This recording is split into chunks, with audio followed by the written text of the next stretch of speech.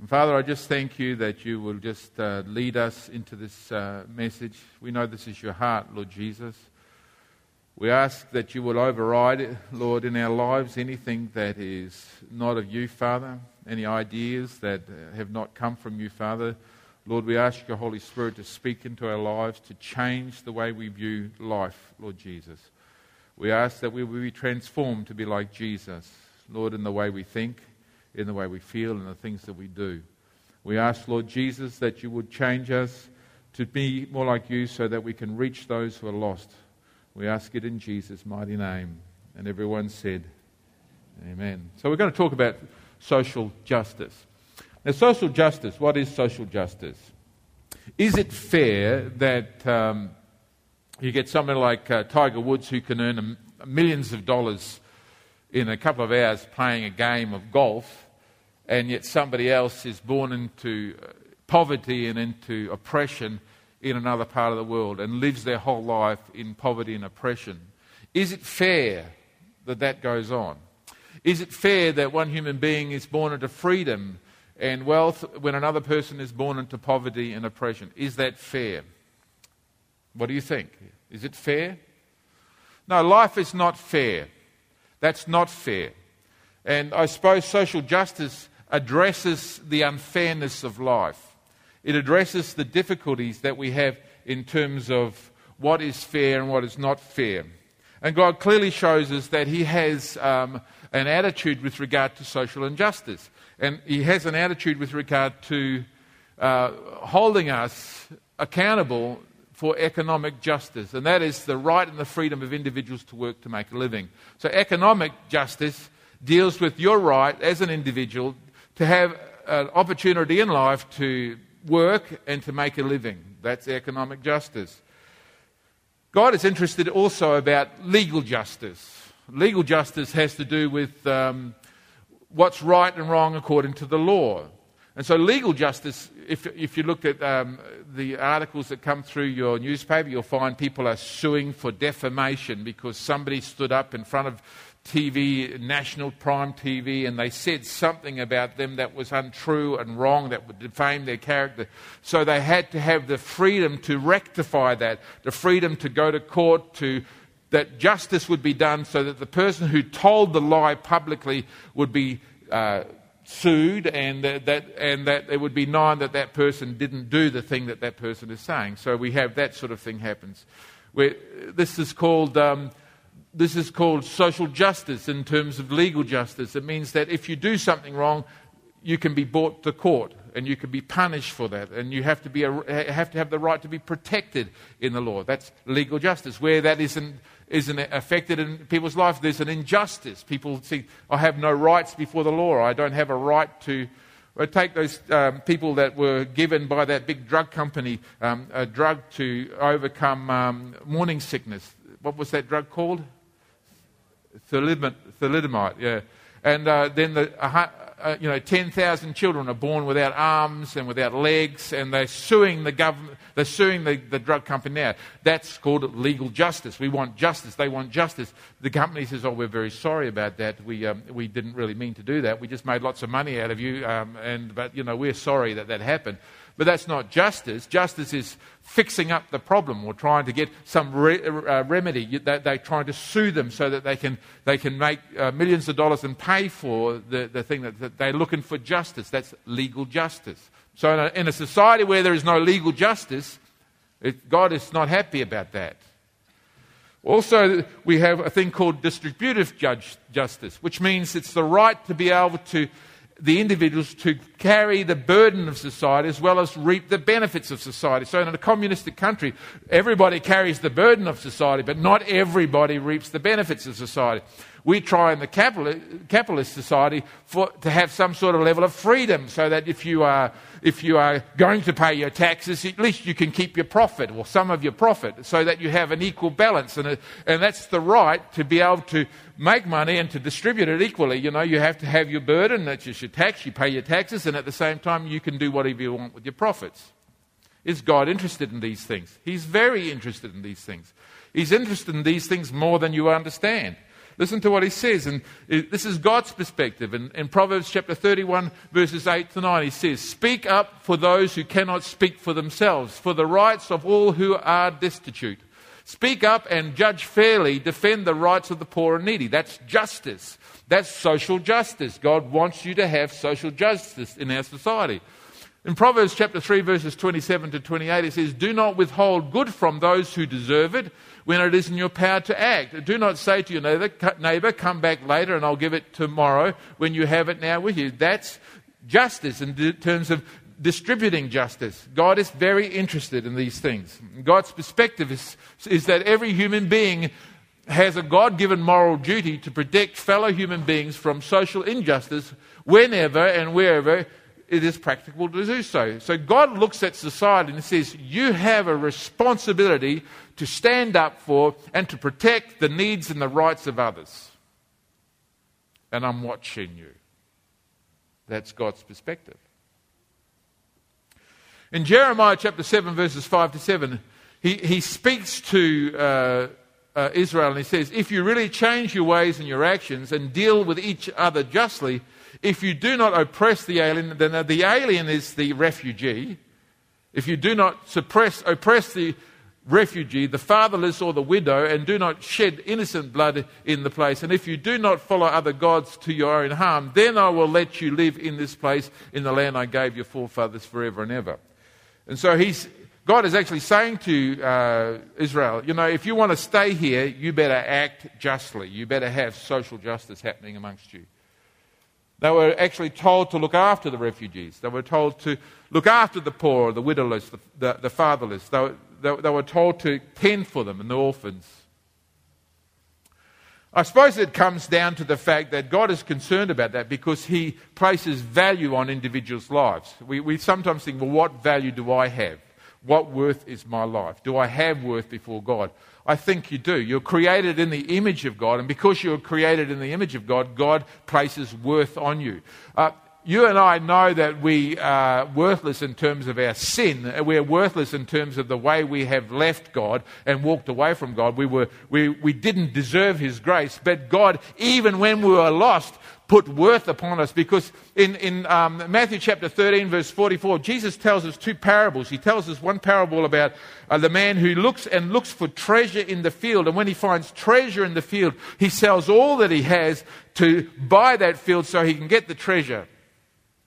And then the next parable says a merchant is looking for a pearl of great price, and when he finds the pearl of great price, he sells all that he has to purchase that pearl of great price. And I think they're saying the same thing, but they're using a different figure. And I think the different figure shows us very clearly that there's two things that he's speaking about here. First of all, we are the treasure in the field because there's lots of us and we're all unique and genuine, beautiful. And in he looks down, he sees the treasure. Jesus sees the treasure in the field, and he's willing to leave heaven.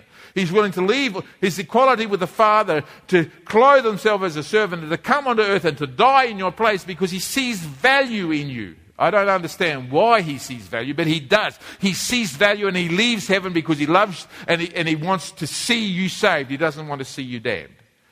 And we then see value in the pearl of great price because we see Jesus. He is the pearl of great price, and we sell all that we have. We give up all that we have for Jesus.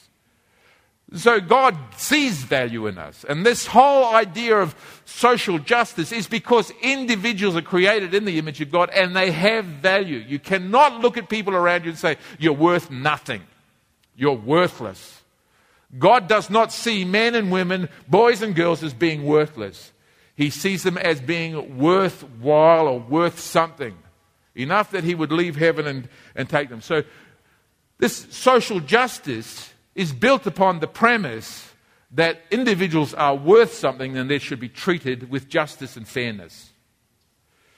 The Good Samaritan teaches us this whole idea. To love your neighbour is to help somebody or help people in need until they become self-sufficient. That's the whole idea. Remember, Jesus said there are two great commandments, and he says, he asked, this guy said, what are the two great commandments? And Jesus says, this is to love the Lord your God with all your heart, with all your soul, with all your mind, with all your strength, and love thy neighbour as thyself. The second, he says, well, who is my neighbour? And Jesus said, well, let me explain to you what loving your neighbour is. He says, if you find somebody, even if they are of a cultural difference difference to you and of different beliefs to you, he says you should help them, put yourself out for them, even if they're your enemies, and you should lift them up and you should pick them up and help them to be sufficient so they can go on with life. That's loving your neighbour. Herein is social justice. Right there, and that is social justice. They look and say, these people are worthless. The Levi walked away and said, it's a Samaritan, it's dead. Or it's laying there, and the Samaritan comes down and he's got a heart for the worth of the person who's laying there and goes and picks them up. That's social justice. All people have a moral duty to help other people who are disadvantaged in society. There's a moral duty before God. The Israelites had, like I said, a whole system set up for social justice. They spoke about the year of Jubilee in Deuteronomy chapter 15, verses 1 to 11. Now, the year of Jubilee was every 7th year. So what happens is if you went into debt, and after 7 years you hadn't paid your debt off, you couldn't pay it off, it became too big for you, then at the year of Jubilee, they would clear the debt. Oh, give us a year of Jubilee in Australia. We pay our debts off for year after year. After 30 years, we're still paying the house loan off type thing. No, back in Israel, no, they don't have that. They have 7 years. It's as much as you can go into debt for. And after 7 years, the debt is completely wiped out. You're free from debt. They just wipe the debt away. That's the year. And why? Because social justice. The idea was it's wrong for people to get so in debt that they are driven down into poverty.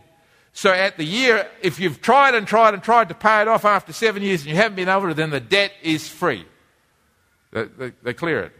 So when you loan something to someone and you give them an opportunity to pay it off, after 7 years, if they haven't paid it off, your money's gone. You lost your money. That's it. That's the system in the Jews. They also had what they called the third year tithe. Now, they had tithing every year, but the third year tithe was the tithe when they would bring all their monies and they would take it to a city and a place. And at the end of that year, they would supply for the Levi, the alien, that's the refugee, the orphan and the widow to come and eat and be satisfied. That was like 3.3%, 10% over 3 years, so 3.3% annually they paid for a welfare tax to feed the poor. That was part of their system. God set it up because he said social injustice is wrong. And I don't like social injustice. It shouldn't be part of my kingdom. The Gentiles were considered to be expected to live according to that as well. We think, well, we're Gentiles and pagans, we don't have to live under God's laws. But God had an attitude towards Sodom and Gomorrah, and he used it, and he said to them in Ezekiel, he said, now, this is the sin of your sister Sodom, and he's talking to Israel. He says, this is the sin of your sister Sodom. This is what she said. She and her daughters were arrogant, overfed, and unconcerned. They did not help the poor and needy. So God looked at Sodom and Gomorrah, and part of the reason why he destroyed Sodom and Gomorrah was just not because of all the bad things they were doing in terms of the sexual things that were going on in Sodom and Gomorrah. There were 5 cities in the valley of Sodom and Gomorrah, and those 5 cities were in incredible flourished, and they had lots of gardens and they had lots of wealth. And you go back into the book of Genesis, it said that the cities of Sodom and Gomorrah were flourishing like the Garden of Eden. They had that much produce there, but they did not look after the poor. They had abundance, but they didn't look after the poor. And God took exception to that. He says, they did not help the poor and the needy. God says it's essential that there's some sort of social justice taking place. We get that when we actually read the book of Corinthians, the second book of Corinthians, and Paul starts talking about giving in the church. We get an idea that God wants there to be a sense of equality, that nobody is to be overly rich and nobody is to be so poor. He wants some sort of level of equality. So we read these words. He says, our desire is not that others might be relieved while you are hard pressed, but that there may be equality. So he didn't want somebody to be relieved and you to be hard pressed in terms of your giving. He didn't want somebody to have, look, I don't have to give, I get money given to me, and then the other person saying, I have to go into debt to give them money.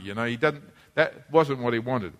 He says, at the present time, your plenty will supply what they need, so that in turn, their plenty will supply what what you need. Then there will be equality. So he's looking at sort of bringing a leveler into the economy of a church so that those who have wealth are able to distribute to those who don't have wealth, so that they're looking after the needs of others. So that's exactly what happened in the book of Acts when we looked at the church in the book of Acts. Those who had extra blocks of land they would sell it and they'd bring the money into the church, and then the apostles would distribute it to those who were poor, who had nothing, and they would meet the needs of the poor people. There was social justice in that community. Paul continues and says, as it is written, he who gathers much did not have too much, and he who gathers little did not have too little. God was interested in social justice.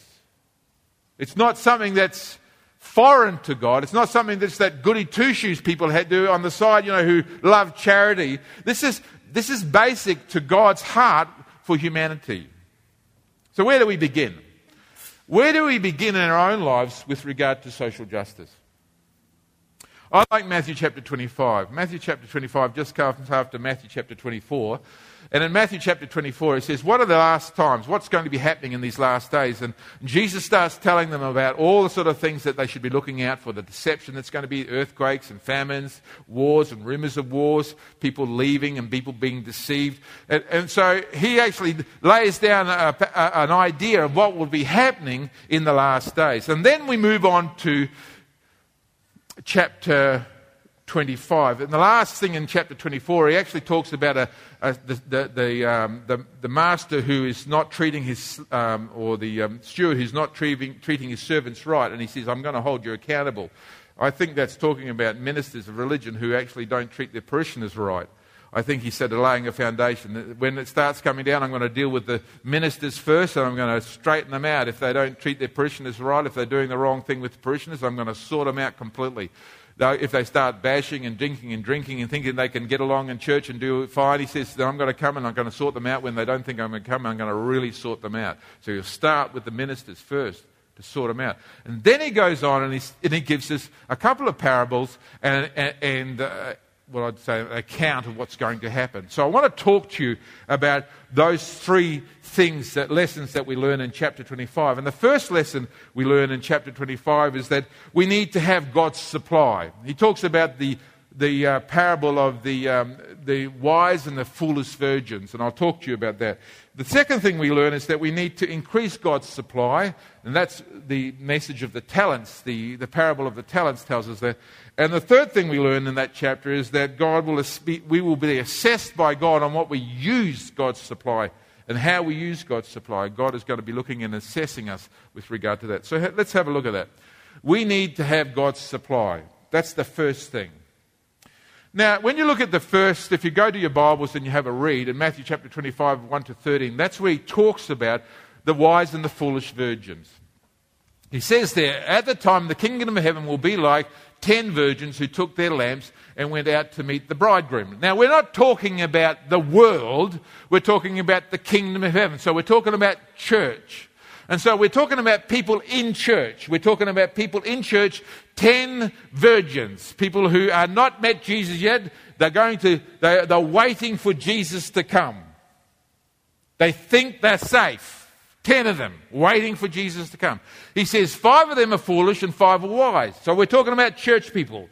He says in the church, 5% are going to be foolish and 50% are going to be foolish and 50% are going to be wise. He says the foolish ones took their lamps and did not take any oil with them. So they had their lamps and they had oil in it, but they didn't take any extra oil with them. The wise ones, however, took oil in jars along with their lamps. So they had their lamps as well as an extra jar of oil.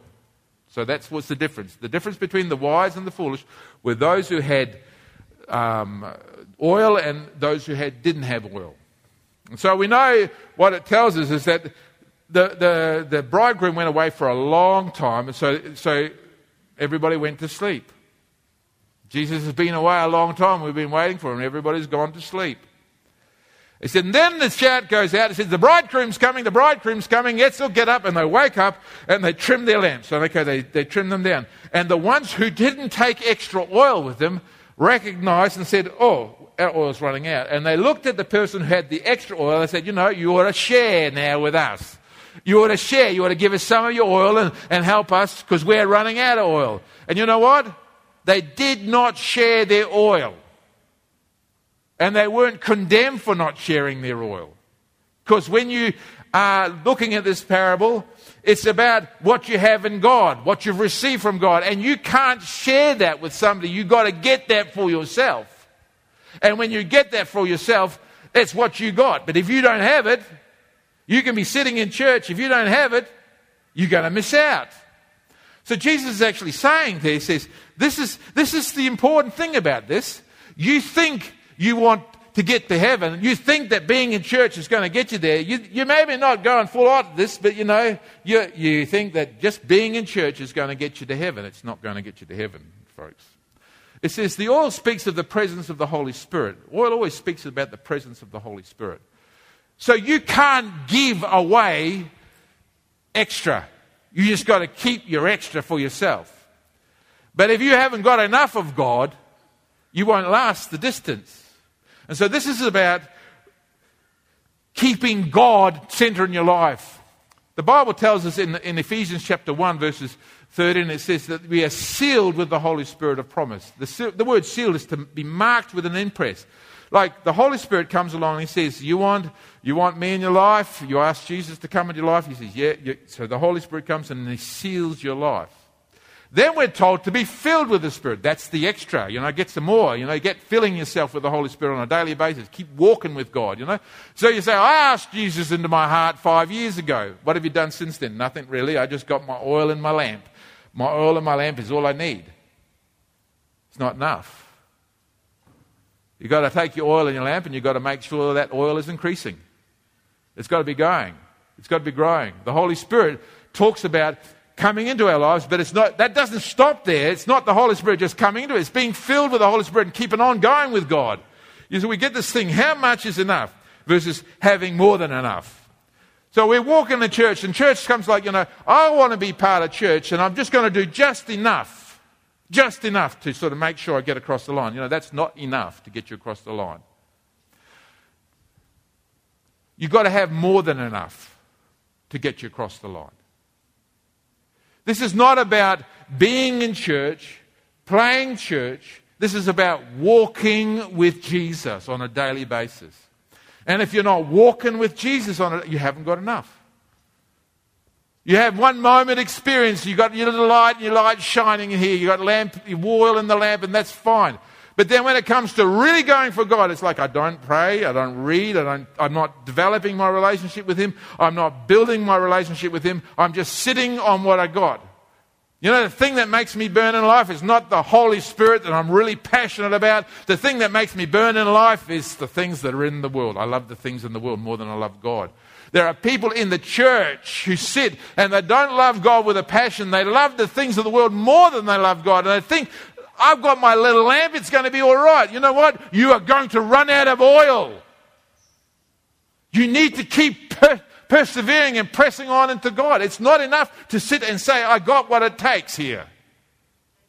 You've got to keep pressing into God. You've got to keep going for more. When everybody else is saying, well, I just go to church and have my friends in church. That's not enough. You've got to get into the place in the morning where you get up and say, God, teach me, what do you want me to do today? Till your mind is so absorbed with God so that you're overflowing with oil. You have extra oil and you can't give that to anybody. You've got to get that yourself. You have extra oil. It's pouring out of you. You're thinking about God. You're dreaming about God. You're walking around thinking God things all the time. You're not caught up with fashion. You're not caught up with the world music. You're not caught up with the fads of society. You're caught up with Jesus. You've got extra oil. Then you're right. You're ready. But unless you got that, you're going to run right out. The devil knows. He'll just say, I thought, Jesus says lukewarm is not hot enough. If you think that it's, okay, I'm in church, I'm just sort of warm. I'm not cold like out there. There's people, they sleep with other people, they drink and get drunk. I'm not, that's cold out there. I'm warmer than them, but if you're not fiery hot, you're not hot enough. That's the bottom line. That's the extra jar of oil. The difference between a wise virgin and a foolish virgin is the extra jar of oil. And I can't give you mine. I have to develop my own. I got to walk and have an extra jar by my walk. I can't give you that and say, here, Olivia, have extra oil. She's got to get her own oil from God and walk in the abundance that she gets from God. God wants you to have abundance, but you can't give that away. It's yours. And so He is the source of all abundance. Well, if you want to start, abundance starts with God. If you have something to give, it's got to start with you receiving something from God. And you can't give until you've got something from God.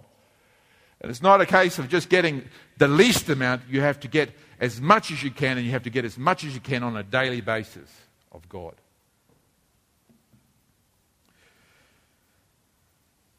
As is said in Matthew chapter 24, it says, because of the increase of wickedness, the love of most will grow cold. A society is increasing in wickedness all the time. You bring wickedness into your house, you turn the TV on, and all of a sudden the wickedness is sitting talking to you in your house. It's speaking to you when you turn the radio on and you're listening to all that rubbish that comes across the radio. It's speaking to you. The wickedness is speaking. It says, cool down. Don't be so hot. Don't be so hot for Jesus. Settle down. Don't be so over the top. You know what? That's just cooling you down, getting you lukewarm. You know why? Because it's taking away your oil. It's taking away your extra jar of oil. And in the end, you won't get in. So what makes you burn? What is your passion? Look at yourself. Stop for a while. Think about it this week. How many times did you wake up this week with Jesus on your mind? How many times did you strive to find a place, a solitude place, where you could open your word and read about Jesus? How much time did you spend thinking about Jesus and saying, Jesus, help me to change. Help me to move from where I am to where you want me to be. How much time did you spend praying and asking Jesus, Jesus, show me what you want to do in life. Lead me by your Spirit. Guide me by your Spirit. Teach me by your Spirit. How much time did you spend doing this week? That'd be an indication of what's burning inside of you. An indication of how much you are burning up about Jesus. If you say, well, I didn't spend any time in prayer and I didn't spend any time reading the Bible, but I spent a lot of time watching telly, I spent a lot of time watching footy, I spent a lot of time playing games, I spent a lot of time communicating and doing other things, but I didn't spend much time with God, then that would be an indication of where your burn is.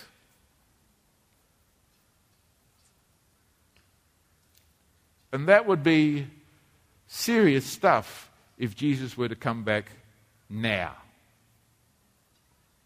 Because you'd have to say, I haven't got any oil here in my lamp. So we need to increase the supply that God's given us. That's the second parable that we have there. The parable is simple. It's like Matthew 25, he says, to one he gave 5 talents of money, to another he gave 2 talents of money, to another 1 talent, each according to his ability, and then he went on a journey. So we have the story here. The landowner or the boss, he gives 3 of his servants 3 different amounts of money. He says to one 10, to one 5, and to the other one he says, was it 5 talents, 2 talents, and then 1 talent. And he says, now, this is it. You got your talents, go and multiply them. Go and do business for me. And so that's what they did. The guy with the 5, he went out immediately and he made another 5. Like, he got his gift from God and he worked hard to increase that gift. So he multiplied the gift that God had given to 5. So he now had 10. He had 5, he made another 5, he had 10. The guy with the 2, he went out and he worked hard and he multiplied it and he got another 2. So he had 4. And then the one with 1, he says, you know what? I'm a bit scared about this whole thing. I'll take that and I'll dig a hole in the backyard, wrap it up in cloth, and I'll put it away and hide it. Just so that when he comes back after travelling a long distance, I'll give it back to him. So it's not that he didn't have ability because he had the ability. God saw that he had the ability and he gave him according to his ability. It's that he lacked boldness and he lacked faith and he lacked it. He did not want to multiply what he was given. You notice that the money wasn't theirs. It was the owner. He gave them the gift. Everything that we have from God is not ours. God gives it to us. So you have ability to sing, you have ability to dance, you have ability to read, you have ability to listen, you have ability to care, you have ability to do. Whatever God gives you is His ability in you. What you need to be doing with that abundance, because it wasn't yours, He gave it to you, is multiply it. You've got to get down and start working to multiply it. It's not enough to have, say, abundance and say, oh, I've got given it. I don't have to worry about anybody else. I got what I need. He says, multiply it now. Multiply your abundance. And when he came back, the man who had received 5 talents went in once and put the money to work and gained another 5. Also, the one with 2 talents gained another 2. The man with 1 received, he went off, dug a hole in the ground, and hid his master's money. Take the talent from him, he says, when he came back. Give it to the one who has 10 talents. And then he says this one, for everyone who has will be given more, and he will have an abundance. Whoever does not have, even what he has will be taken away. Now, that doesn't sound just, does it? It doesn't sound fair. Like, if you got something, you're going to get more, and if you don't have much, even what you have is going to be taken away from you. This sounds upside down. A lot of Jesus' teaching is kind of upside down. He's saying to you, if you work at multiplying it, it won't be taken away from you. You'll get more and more and more. But if you don't use what you got, he says, even what you think you have is going to be taken away from you. You see, because the things that God gives you are for to be used, not to be stored in the ground. The giftings and the talents that you receive from God, because He gives you those, are to be used and to be multiplied. They're not to be put in the ground. You don't put them in the ground and say, I'm too embarrassed, I'm too ashamed, I'm too scared to use these things. You take them and you use them, even though you're embarrassed and you're ashamed and you're scared. You take them and you step out and you use them and you multiply them. And He says, and if you multiply them, I'll give you more, He says. If you use what I give you, I'll give you more. But if you don't use what I give you, even what you think you have will be taken away from you. God is interested in giving you abundance. He gives you everything that you need at the beginning. He says, look, increase that oil, that relationship with me, increase it. Don't just sit there, increase that. Then He gives you gifts and talents, and He says, don't just sit there with the gift and talents. Don't bury them in the ground. Use those gifts and talents. And then He finally says, I'm watching. We'll be assessed on how we use God's abundance. He says, all the nations will be gathered to Him, and He will separate from the people, one from the other. He'll separate sheep from goats. The king said, come, you who are blessed by my Father, take inheritance, the kingdom prepared for you since the creation of the world. For I was hungry and you gave me something to eat. I was thirsty and you gave me something to drink. I was a stranger and you invited me in. I needed clothes and you clothed me. I was sick and you looked after me. And I was in prison and you came to visit me. That's the challenge of abundance. What are you doing with your talent? You see, God, you can't have anything unless you get it from God. He's the source of the oil. Then He says, if you got don't just sit with just a little bit of oil, get a whole lot of oil.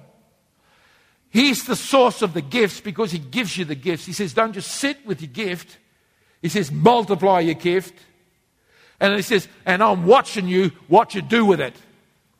And it says, unless you use it in social justice situations, unless you looking for those who have not and spend yourself for those, He says, I'm going to hold you accountable for what you got. Now, they take it out of the economy of finances because that's one aspect of it. It's a whole lot of things. It's time, it's energy, it's resources, it's a whole lot of things. It's not just money we're talking about here. It's your time. It's the time you spend. Somebody will come into your life and it's going to cost you to sit and listen to them. You know, I don't think I want to do that. I don't want to go out of my way for that person.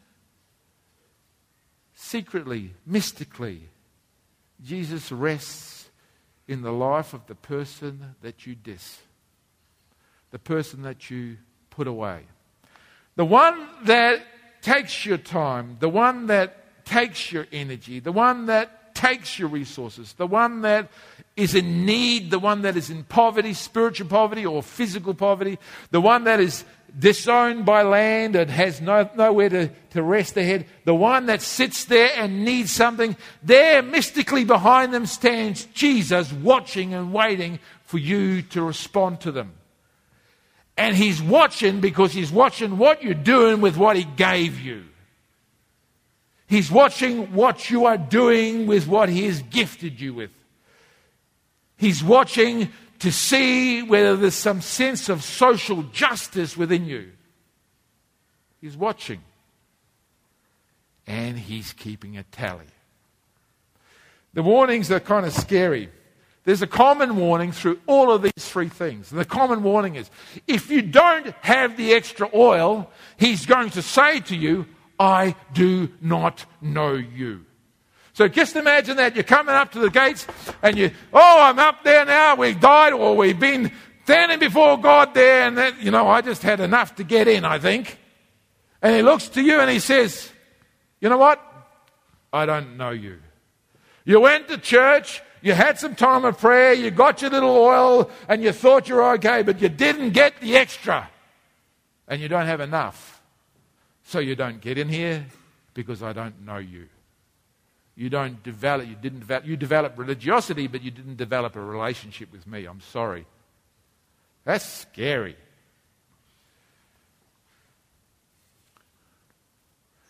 And if you're not working to increase his talents, this is what He said to the man who buried his talent. And throw the worthless servant outside into darkness where there will be weeping and gnashing of teeth. Well, I didn't know that God was going to be so cross just because I didn't develop the talents He gave me. I didn't know that God was looking at me and He was saying to me, unless I increase what God has given me, I'm going to burn you. You see, with the gift of God comes the responsibility from God to actually use the gifting. If you don't use it, He's watching what you're doing with it. You think, well, God has gifted me. I've got lots of money. You ask the question, why then do I have lots of money? Is it that I should be fat and have lots of money while others have nothing? If God were to give you lots of money, the reason He gave you lots of money in the kingdom of God is that you can distribute to those who lack, so that you can give and there could be equality. Not that I should command that of you, but that you on your heart should be praying and say, God, what do you want me to do? And He will direct you by His Spirit what to do. We don't even take up an offering here, so we're not asking for your money. But you need to face this thing. If God gives you something, you have a responsibility before God with the thing that He gives you. What did He give you? He gives you time. He gives you energy.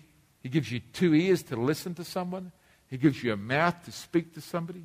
He gives you eyes to read and eyes to see needs in front of you. He gives you hands to help and touch those who are in need. He gives you feet to take you places where you can go to help people. He gives you everything that you need for life and godliness so that you can be an abundant blessing to anybody you meet. That's how much He's given. And if you don't use those, He will say these words to you. Away from me. Throw them into outer darkness where there will be weeping and gnashing of teeth. That horrible, horrible warning coming through there. We don't want to hear this from Jesus, do we? The third warning is simply this.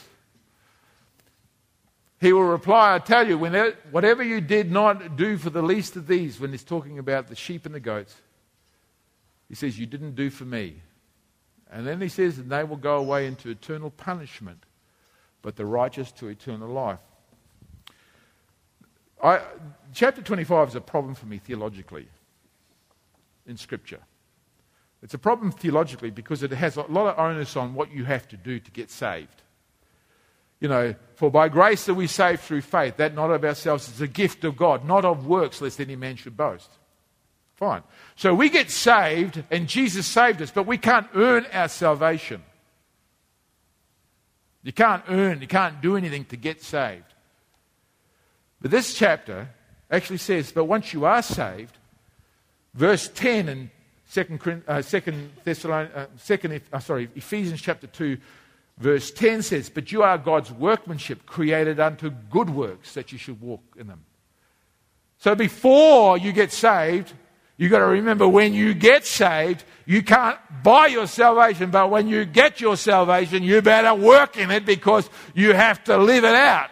It's not enough to get something from God and say, thank you very much, I'm the end of the exercise. God never says that you are the end of the exercise. You are only the channel through which you are to minister to others. You are to be Jesus to others. You are to give like Jesus gave to you. You are to give to others. You are never the end in yourself. Don't think that God is sitting up and said, Ruth, you're the end in yourself. I'm just going to die for you. Ruth, I'm choosing you because you need to do something for others. And I will live in you and I will walk through you, says Jesus, and I will be for you every strength that you need so that you can be Jesus to others. And He will equip you to do that, Ruth. You are never the end in yourself. You're always a means for others. Go into all the world and preach the gospel, teaching them to obey all that I've commanded. You're always somebody else's solution. So here's some guidelines. Where do we start in terms of our giving? Well, I suppose we start with our family first. In 1 Timothy chapter 5, verse 8, it says, if anyone does not provide for his relatives, and especially for his immediate family, he has denied the faith and he's worse than an unbeliever. Here's this whole idea again. God is looking. He says, if you're not looking after your family, your direct family's needed. So it comes down to Nathan and Jade and Renee, and if Jen and I don't look after our direct family, or my mum and dad, and I see them in need, and if I don't take a moral responsibility and say, I'm going to meet that need, then God says, you are worse than an unbeliever. So He's actually looking and saying, if you don't take some moral responsibility for your family and live with your family, He says, you are worse than an unbeliever. The thing is, what's an unbeliever waiting for him? So you can play games that if you ignore the dilemma in your own home, watch out, because God's taken a note of that. Guidelines for generosity, simply fellow believers and then every human being. So it's like it starts close in the family and then it spreads out to believers, to the church, and then it spreads out further than the church. It spreads out to every believer or every human being. It says in Galatians chapter 6, verse 9, it says, let's not become weary in doing good, for at the proper time we will reap a harvest if we do not give up. Therefore, as we have opportunity, let us do good to all people. So that's everybody. That's the outside circle. Especially to those who belong to the family of believers. That's the church. So God is saying to us, like, you have a moral responsibility to your family first, to your church body second, and then to the world. Social justice. What's that requiring of us? Well, it requires each of us to address the issue of how others are coping with life. How are others in my family coping with life? How are others in my fellowship coping with life? How are others in Australia coping with life? What can I do to help my family? What can I do to help my church? What can I do to help Australians? What can I do to help the world? See, God says to us very clearly, we are not the receivers of the benefit. We are the receivers of resources. We are then given stewardship to give those resources out. Doesn't matter who you are. Everybody here is a receiver of blessings from God. And you have now a responsibility before God to do something about that. Today is our love feast day. Today is our day where we have our communion service. It's a communal feast. In 1 Corinthians chapter 11, Paul was having a problem with the church, because he says, this is not the Lord's Supper that you're having. He says, there are people who are up on the hill who haven't finished working, and when they come down to have this meal, he says, it's all eaten up. You've eaten it all up and you're drunk, and they had nothing. They got nothing to drink. He says, this is not... See, this feast was for the recognition of equality in the body and for serving one another. That's what the love feast was all about. Jesus actually showed us this at the Passover lamb. He sat there, and it was time for the Last Supper, the Passover time, and he got down after the meal and he began to wash wash the disciples' feet. And he says, as I'm doing to you, as I'm washing your feet, you are to do to each other. He says, this is something I'm laying down for you. This meal is to me an expression of service to one another. Nothing ever ends with us. We are only the means by which others are blessed. That's how God fixes up. I think that God likes us living in a world that's unfair. You know why? Because we have the solution to the problem. And He is watching us to see if we exercise the solution to the problem. God watches and says, now, do to others as you've been done to by me. He's watching now and saying, what's your moral responsibility to others here? That's economy. That's economy. That's what it is. In our world, it's everybody for himself. You can't have mine. It's mine, and it's mine, it's mine. We get as many toys as we can, and when we die, the one who dies with the most toys is the winner. No, that's losing. If you can give it all away before you die and love Jesus through it all, then you have won, and you have a treasure in heaven waiting.